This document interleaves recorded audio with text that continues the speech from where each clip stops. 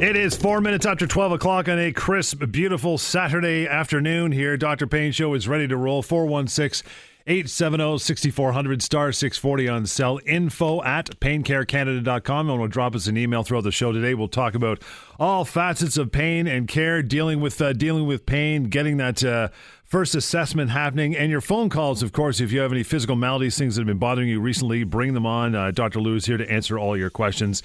And we always start with a look back, or at least some current stuff happening in the clinic, the week that was, brother. How are you? Good. Yourself? Good, man. I'm excellent.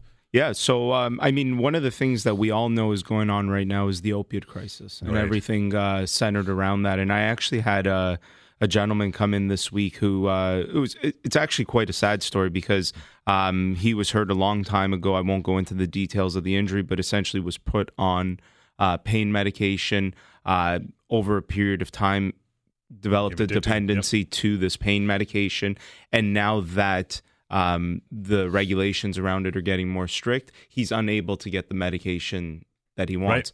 Right. And in fact, he even said to me, he said, I go buy it on the street because I need it. He's like, I'm just going to be very honest with you.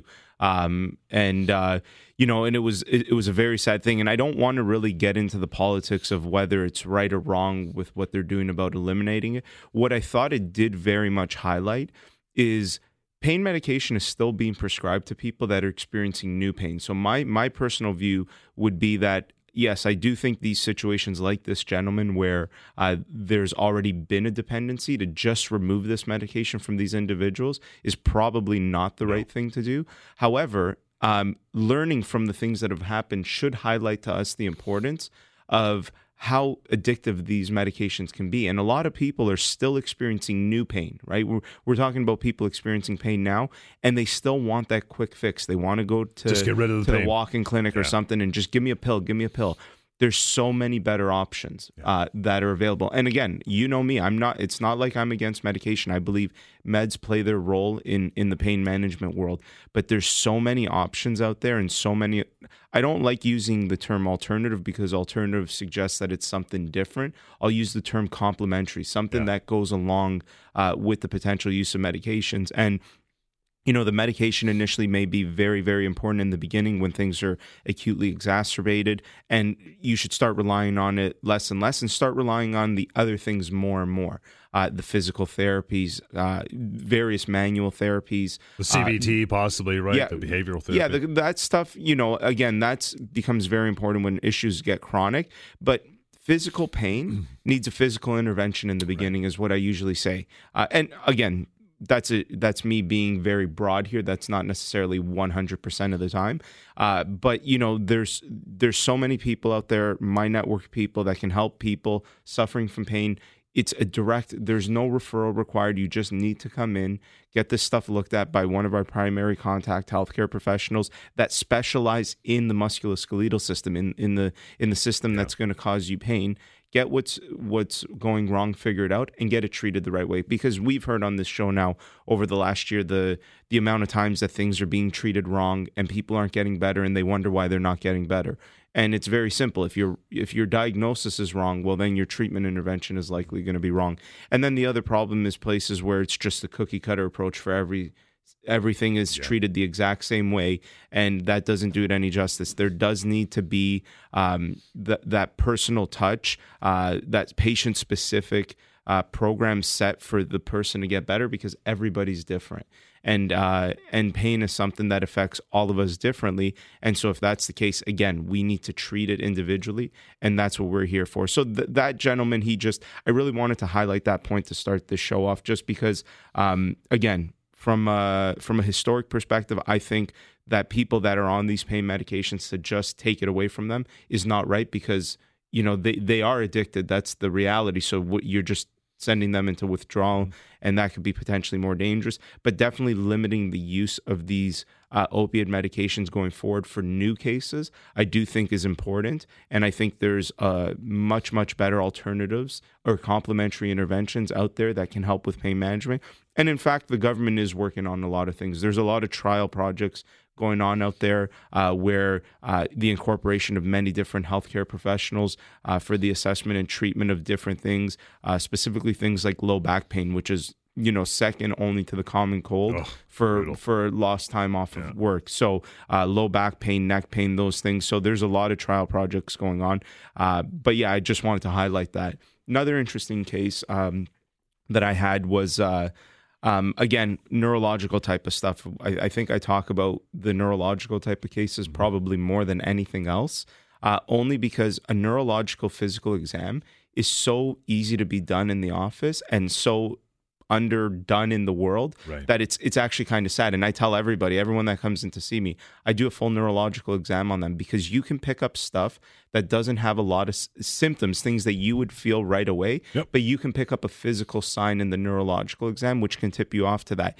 And I had a case similar to that this week where I had a person who was not coming in for anything neurological, actually. It was just simply neck pain. I went in and I did a neurological exam, and I found some clinical signs there that, I thought needed to be investigated deeper, because it could be something early, something neurodegenerative that's early. Now, the good thing was her overall issue, there wasn't anything there that was a red flag to me. So likely, I think it's probably just normal for her. But I told her I'd rather be safe than sorry. Yeah. And so I tell all my patients that if I'm going to put you through the system to get you to a specialist somewhere and I've wasted your time, I don't care, because I'd rather be safe about that than be sorry and say, hey, we missed it.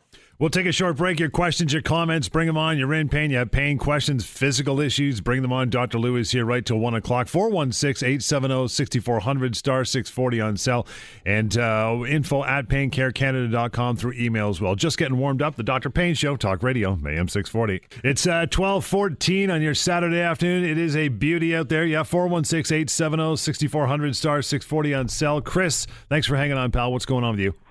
Hi, good afternoon. I've had plantar fasciitis now for over 2 years. Sometimes it's more acute than other times. I went for physio. I have orthotics. I do different sort of stretches. The main thing that's happening, and I guess in the quality of life that I have now, is that I cannot in any way walk on a hard surface without either my orthotics for outdoors or for indoors. I usually have Birkenstocks or crawl. Like, I have to walk on something soft. Right. Now, I feel like I kind of tried everything, and I'm just sort of at wit's end. I mean, it's come to a point that even if, I go to someone's house, I have to have indoor shoes for the support.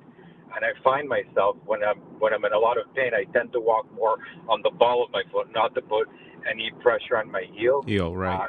There's no sort of injury. There's no sort of trauma that I can say something happened. Yes. It just sort of comes and goes.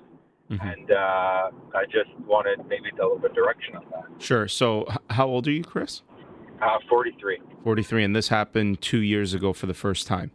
For the first time. I mean, sometimes it's been happening, like I could have pain for a month or two, and then it would subside. Like, it just comes and goes for no rhyme or reason that I'm aware of.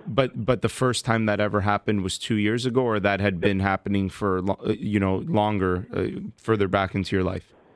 The first time it happened was 2 years ago. Initially, when it happened, I thought it was a bruise, because I felt like I had a bruise on my heel. That was the sensation I got, that maybe I hit something, which I didn't. Right. So, I let it kind of perpetuate for a little bit until I went to see my doctor, who referred me to chiropratist, where I had orthotics. I even had some physio. I have some home therapies. Like, I'll roll my foot on a rolling pin or on a cold can of pop or something, just to sort of do stretches, which maybe helps temporarily, but I'm just having trouble finding permanent relief.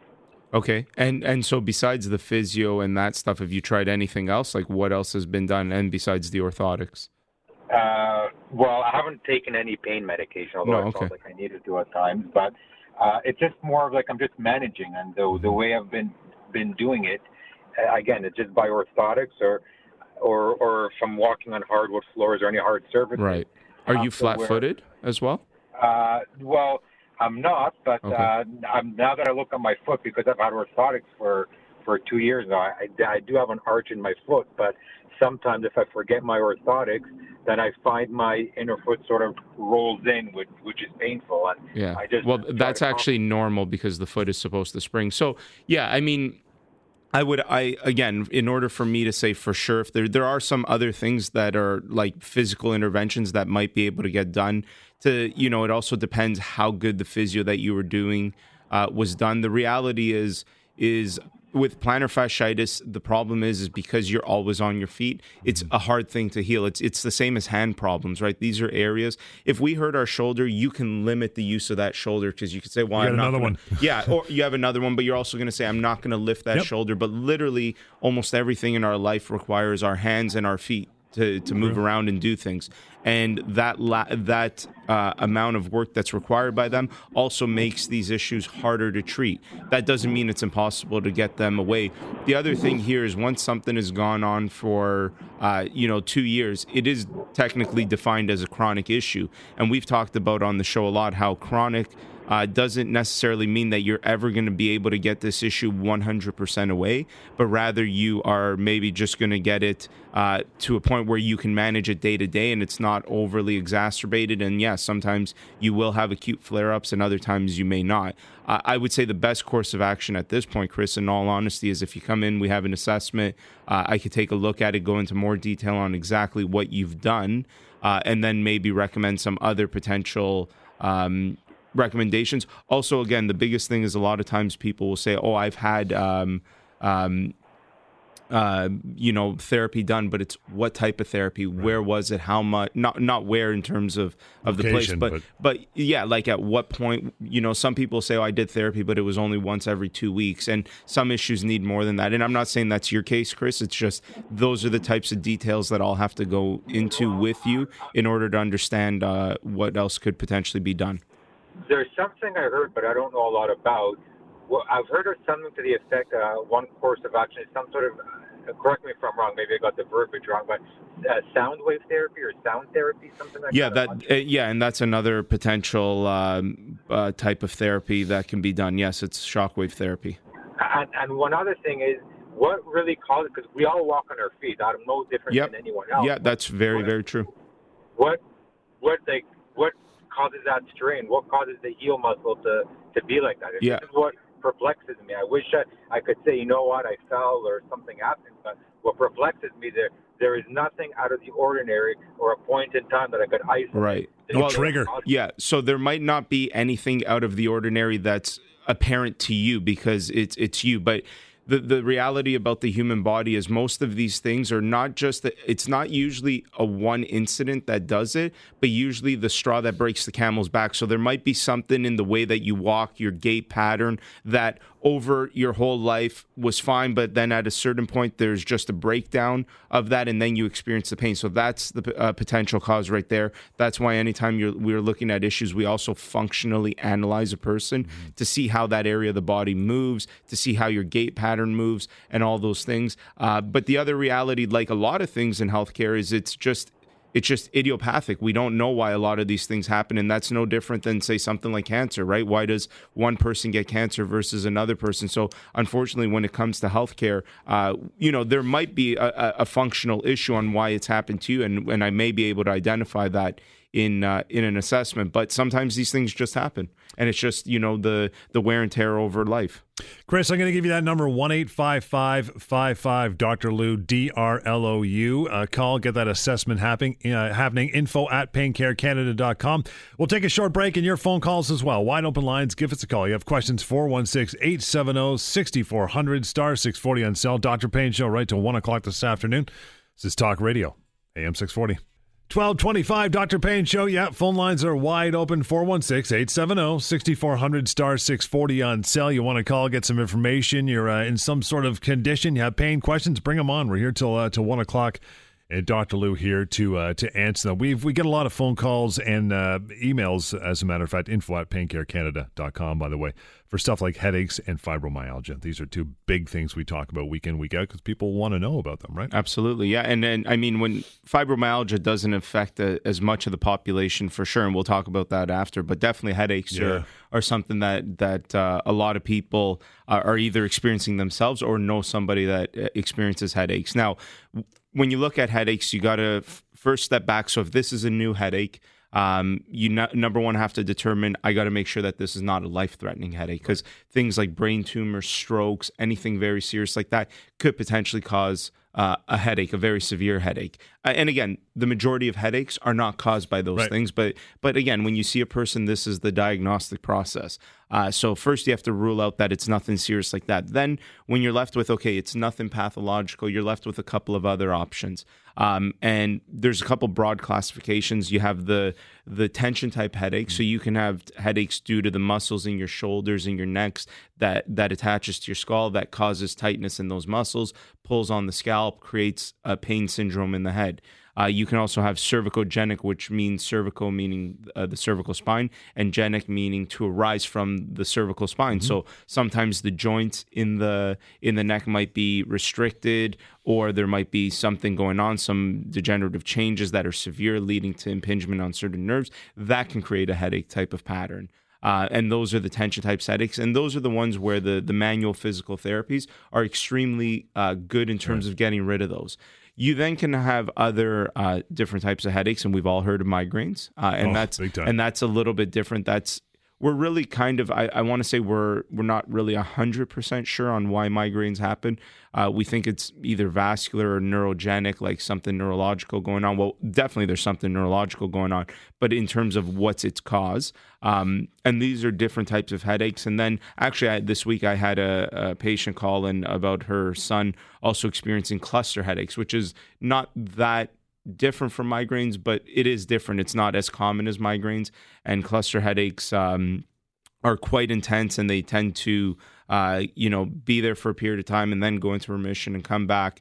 They are a little more common in men. And so then so when you look at these types of headaches, so we talked about the pathological things due to a tumor or a stroke or something like that. Obviously that gets treated one way with emergency services. But then if we deal in the other realm of things, you have the tension type headaches, which are due mainly to mechanical problems. And then again, you have the headaches on the migraine and cluster side that are likely due to some type of vascular problem or neurological type of issue, or again, even idiopathic. Sometimes we just don't know why these things arise. And so there's medications available to help people deal with their headaches. But one thing that I also find that no matter whether it's the tension or the migraine cluster type that I find does tend to have some impact is the physical manual therapies. For sure, it has a big impact on the tension type headaches, but it also does help with the other ones, because as you have a headache, you're going to tense your shoulders up, you're going to strain your neck,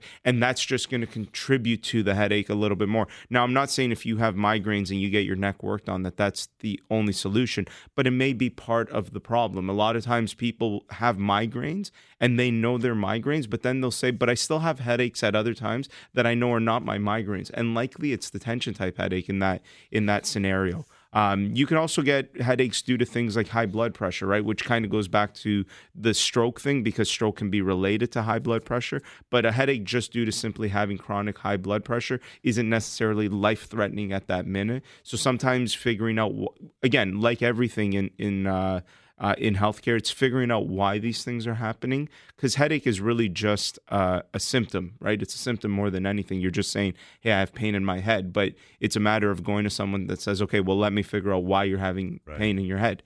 And so that's the reality kind of about headaches. But another very, very important thing about headaches is what's called the headache diary. So looking for triggers. And I was actually speaking to this patient this week about it, but people that are having headaches, and maybe you've tried the physical therapies, you've had your neck worked on and it's not helping.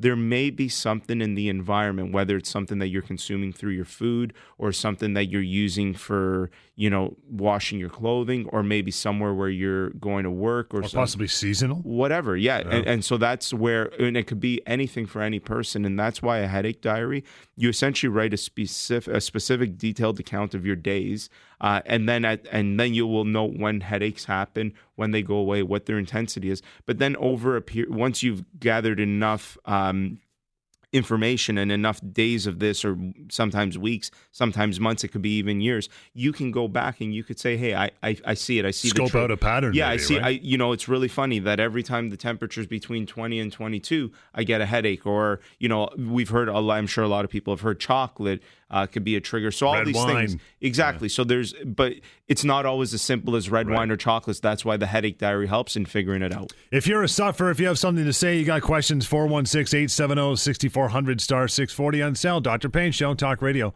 AM 640. 12:34. Yeah, we'd love to hear from you. You got wide open lines right till 1 o'clock here. You have physical pain, physical problems, questions you want to ask Dr. Lou. We're here till 1 to answer those questions on the air. 416-870-6400 star 640 on cell.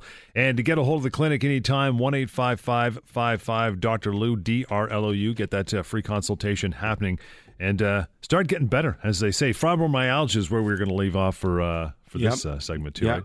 So fibromyalgia again is kind of everyone thinks it's a and we've gone over this a lot. It's essentially when you're able to determine. So if someone has chronic widespread pain, there could be a lot of reasons for chronic widespread pain, all the way from cancer type of pain to autoimmune type of pain related to different types of systemic arthritis, things like that. But once you're able to eliminate everything, you say, no, you got nothing autoimmune going on, you don't have any malignant process going on in your body, there's nothing neurological going on. But the patient sits there and says, yeah, but I still feel all this pain. I'm experiencing what I'm experiencing. The doctor then turns around and says, okay, well, it's fibromyalgia. And so we've essentially created a term because, people don't like leaving a doctor's office not knowing given they want a stamp on something. Yeah, they want to understand, well, why? So at least if we've created this stamp and we could say, hey, it's fibromyalgia, people maybe feel a little bit better about it because now they have a term that they can rely on when someone says, hey, what's wrong? You can turn around and say, well, I've got fibromyalgia, right? So fibromyalgia, when you just simply break down the word, means fibro is fiber, myo is the muscles, and algia means pain. They're just Latin terms. Muscle pain. So you have pain of your muscles and your fibers, right? So all your soft tissue. So it's a very non-specific term. Big time. But it is a term that we give to someone who has chronic widespread pain that has no other reason for it. And again, no other reason being nothing pathological going on in the terms of a malignancy or some systemic process like that, or, something autoimmune or something neurodegenerative. So now it becomes, okay, well, how does this person potentially get better from their fibromyalgia? Because they're going to come to you and say, doctor, I have fibromyalgia. Exactly. Or the doctor that they're seeing will say, hey, you have fibromyalgia, here's some medicine. And usually the medicine around it is all the different types of chronic pain medications that are out there. Often, and we've talked about how closely chronic pain is related to the psychological aspect, because as your mental activity is heightened, your experience of pain is heightened. So a lot of the intervention, the medical intervention towards things like fibromyalgia, are actually things like antidepressants, anti-anxiety medications, for the very reason that you're trying to tone down this person's mental activity in the hope that in doing so, you also tone down their experience of pain. Because what fibromyalgia essentially is telling you that, yes, you have chronic pain, but that chronic pain is something that you yourself are experiencing. And now this is the border of when I start saying these things, people say, well, is this guy saying I'm crazy? You're not crazy. The reality is your brain is your processing system, and everything you experience in your body has to go through your brain, and your brain then gives you the perception of what you're feeling. And that's why, if you had people that have spinal cord injuries, you can take their leg, you can punch it, you can do whatever to it. They're not going to feel anything. Why? Because there's no communication with the brain. So that highlights the fact that pain doesn't exist in the anatomical part of the body that you're necessarily looking at, but the experience of that pain exists in your mind. And so the same thing with phantom limb pain, where someone may have lost a limb due to whatever reason. But it's still itchy. Or there's still pain. That limb doesn't actually exist anymore, but the person feels pain in that non-existing limb. All of these things highlight that pain. The pain experience is in the brain. So when it comes to fibromyalgia and chronic pain, this is where people need to accept, people that are suffering from chronic pain, from fibromyalgia, these things, that experience of your pain is in your mind. Now, that's not diminishing it. No. And this is where, sometimes I have to educate people. This is not me saying, hey, I'm diminishing what you're going through. No, I am just giving you simply why it's happening. Now that if we can both accept that this is why it's happening, let's treat it from that perspective, because in treating it from that perspective is where you'll have the greatest outcomes. Now, that doesn't mean that you don't include medicines and physical interventions because this is something that's being experienced in your mind. No, because even when you do a physical intervention, that experience of that physical intervention happens in the mind. And so it's very, very important. But usually what I find with fibromyalgia and chronic pain, you kind of got to look at it from three ways. You got to look at it from the traditional medical / biochemical perspective. So what different types of medications, things could be used. The physical perspective, and I say biochemical also includes your diet, things that you're putting into your body. From the physical perspective, different types of therapies that you can potentially do, different aids that you can use, such as orthotics, similar to that other patient that we were talking about. But then the one silo that's often missed is the psychosocial. How do you treat that person's experience of their pain through their experience of their mind and their social? Because that's a huge component, though. It's a huge component, but it's diminished, right? It's something that we don't really, I shouldn't say we don't really target. It's harder for people to accept, to target this. And everybody, I mean, we're humans, so we're naturally designed to want to conserve energy, so we're lazy. We want to do as little as possible to get better. And the reality is, when it comes to this, you got to get over that hurdle. You got to accept that there's a psychosocial component, and you got to target that. And that's often the missing link. We'll talk about more of that exact component when we come back. In the meantime, your phone calls. You got time, 416-870-6400 *640 on cell. You experiencing that? You got a question or concern? Bring it on. Dr. Payne Show, Talk Radio, AM 640. 12:43, Dr. Payne Show till 1 o'clock each and every Saturday here. 416-870-6400 *640 on cell. Yeah, that big component of pain is huge, right? Up in the mind. Yeah, for sure. The psychosocial component is massive. And again, it's very hard for people to accept it. And then even the people that do accept it, they don't really do it right, because they'll say, yeah, I talked to somebody and I did kind of what they were saying. And it's like, no, this is cognitive behavior therapy. This is changing the way you think. It's analogous to someone saying, they're severely obese. And they say, yeah, well, I've tried to go on diets before, but nothing works. No. You have to change your life, right? When you're an obese person, it's a lifestyle. Yeah, you've got to change your lifestyle. Yeah. You have to accept that there's no such thing as a diet anymore. You lose weight by changing the way that you live. And chronic pain, the psychosocial, is the same. It's not enough to say, oh, I talked to somebody and yeah, I got what they were saying, but I don't practice it every day and I don't do it. And no, you have to make it part of your life. The whole point is you have to change the way you think. You also have to, a lot of it is a coping mechanism, right? If you can cope with what's going on, that can already make you feel better, because a lot of times people's pain is worse because they may have a pain in their arm, like these instances like of pain that's unknown origin. Mm-hmm. They may have this pain in their arm and then they're focusing on it saying, I know the doctor said it's nothing, but I can feel it right now. And, I know they said it's nothing like this, but could it be a brain tumor? Could it be this? And you start going off into these tangents, and that just increases your mental activity. And in doing so, it amplifies your pain. So you can sit there and literally make your pain worse. Versus if you're able to cope and distract, you can subside the importance of that pain and therefore make that pain level less for you to experience day to day and be able to function. The other thing that's important for chronic pain sufferers to understand is, I see a lot of times people who say I'm in severe pain, but then I get them into my office and I start doing functional tests with them, moving them around. Mm-hmm. They've got full function. And it's like, you need to really focus on the fact that if you're in pain, but you have good function, that function is more important than pain, because function is what will affect your activities of daily living and all the things that you would need to do to yourself, right? Like, can you still bathe yourself? Can you still go to the washroom? Can you still take care of yourself? Can you move around? Can you do these things? And there's a lot of people out there that have physical limitations that limit their life because their function is limited. But a lot of chronic pain sufferers, and I'm not saying all chronic pain sufferers, but there's many chronic pain sufferers who actually have full function. And all they're focusing on is their pain, but they should be focusing on the fact that they have full function and they're still able to do all the things that they can do, because that becomes so very important. 416-870-6400 *640 on cell. It's interesting you focus on CBT because there's no kidding, and I've done some of it, I've been through it, and it is bloody hard work. But man, does it work! You've got to go in for the long haul, and you've got to work at it. But it's great. You can't even think of it at a certain point. You can't even think of it as a therapy that you're doing anymore. Yeah. You just have to simply accept that you're trying to change the way that you think. And over time, you won't even realize it, but you are changing the way you think and it's all about replacing preconceived beliefs that are not necessarily true with new beliefs that are based on fact. And that's the key really for cognitive behavior therapy. But there's so much more on the psychosocial side as well than just the cognitive behavior therapy.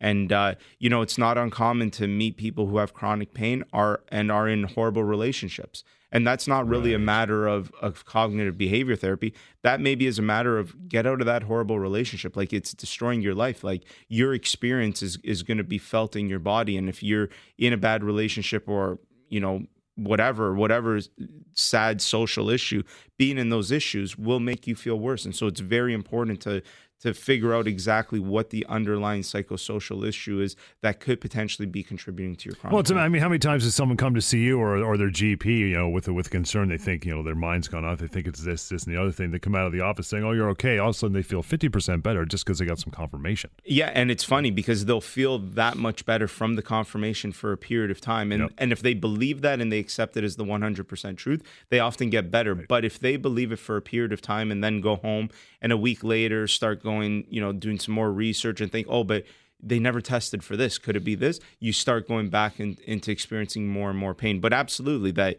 just the fact that someone reassures you, and that's one of the biggest things when we look at outcomes for different therapies. I've always said that one of the things that's consistently there is education, which is why I talk with my patients so much, and reassurance. Because that's what people need. They need education and reassurance from healthcare professionals that know what they're talking about to make them feel better so that they can go on. And that's so very important. And that kind of goes along with the placebo effect too, right?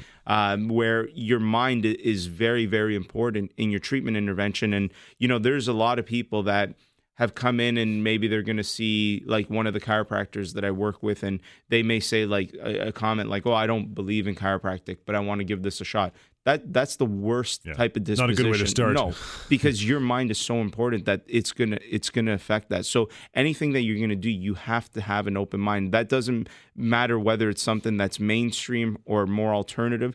You have to have that open mind. Even going into surgery, if you're going into surgery thinking, yeah, I'm doing this, but I don't think it's gonna work, that's not a good thing. That's gonna diminish your outcomes. So make sure you make educated decisions and decide why you're doing these things. We'll take a short break. Want to come back and talk about getting into your office and getting that happening with the consultation right off the top. 416-870-6400, star 640 on still got some time to drop us a phone call if you have concerns. Dr. Payne Show, Talk Radio, AM 640.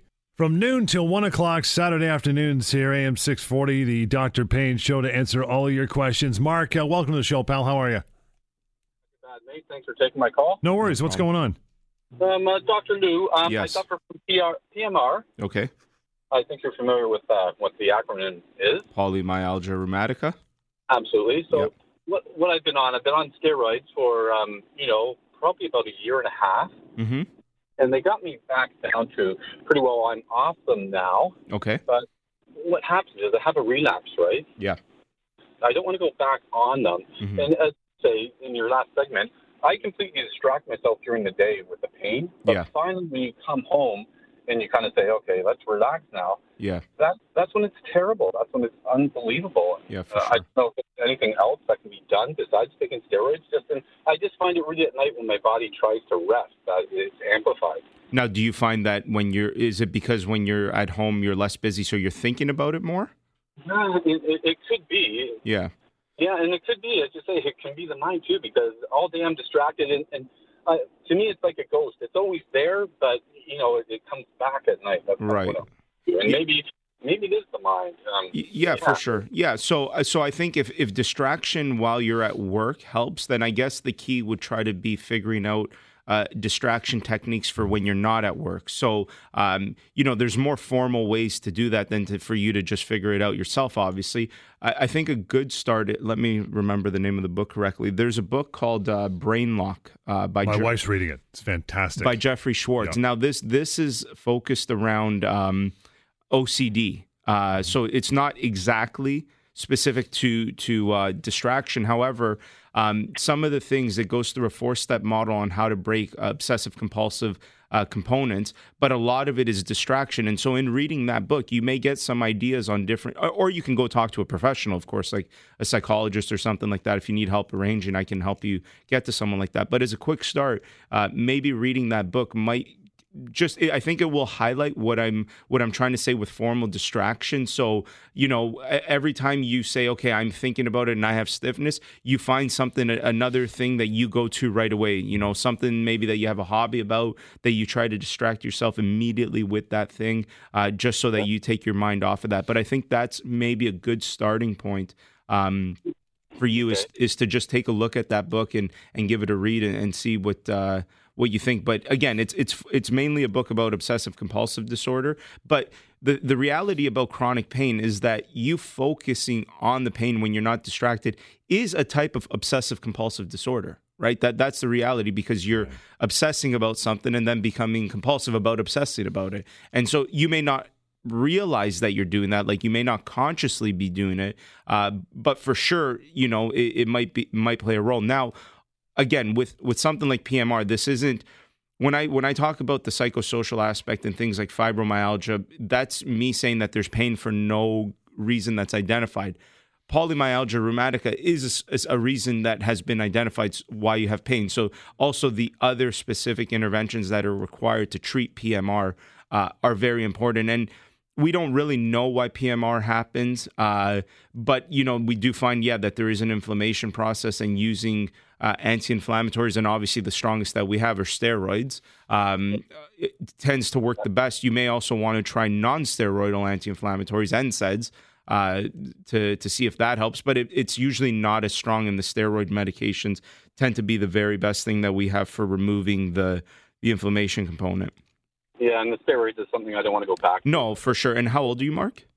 I'm 55. 55, yeah. So you you got a lot of life left to go, and long-term use of steroids decreases bone mineral density, and that can create a whole host of other problems. The good thing is you're a male, so males tend to have less bone mass density issues than women do. But still, that doesn't mean that it can happen. But yeah, for sure, I agree with you. If you can limit your amount of steroid usage, that may be a good idea. But give me a call. There's also a lot of things that you can do from a natural perspective that are anti-inflammatory in nature, that might be able to help. So, let's have a conversation off air about exactly what it is you've done since you've had PMR, and see if there's anything else that we can add to it that can help you out. That's fantastic. I'll give you a call, and then I'll get the name of that book. Cheers, guys. I appreciate it. No problem. Thank you, Mark. It's 1-855-55 Dr. Lou, DRLOU. Brainlock is the name of that. Last minute here to go. Give me some details quick. Getting into that clinic, get that free consultation. Very, very simple. Start with dialing 1-855-55 Dr. Lou, DRLOU. You call that number. If you know that you want an assessment, you want to skip, because the consultation, the free consultation, is just simply a conversation with me about, is this something that I can deal with? Because sometimes people say, I've got burning during urination. I'm not a urologist, so I don't deal with that. But if you have shoulder pain, back pain, neck pain, it's more physical in nature, just press 1, book an assessment. It will take you to the clinic where I perform the assessments out of, and we can get started just that way. Again, 1-855-55 Dr. Lou, DRLOU. Email for further contact, info@paincarecanada.com. Till next time, that'll be next Saturday right here. Dr. Payne Show, Talk Radio, AM 640.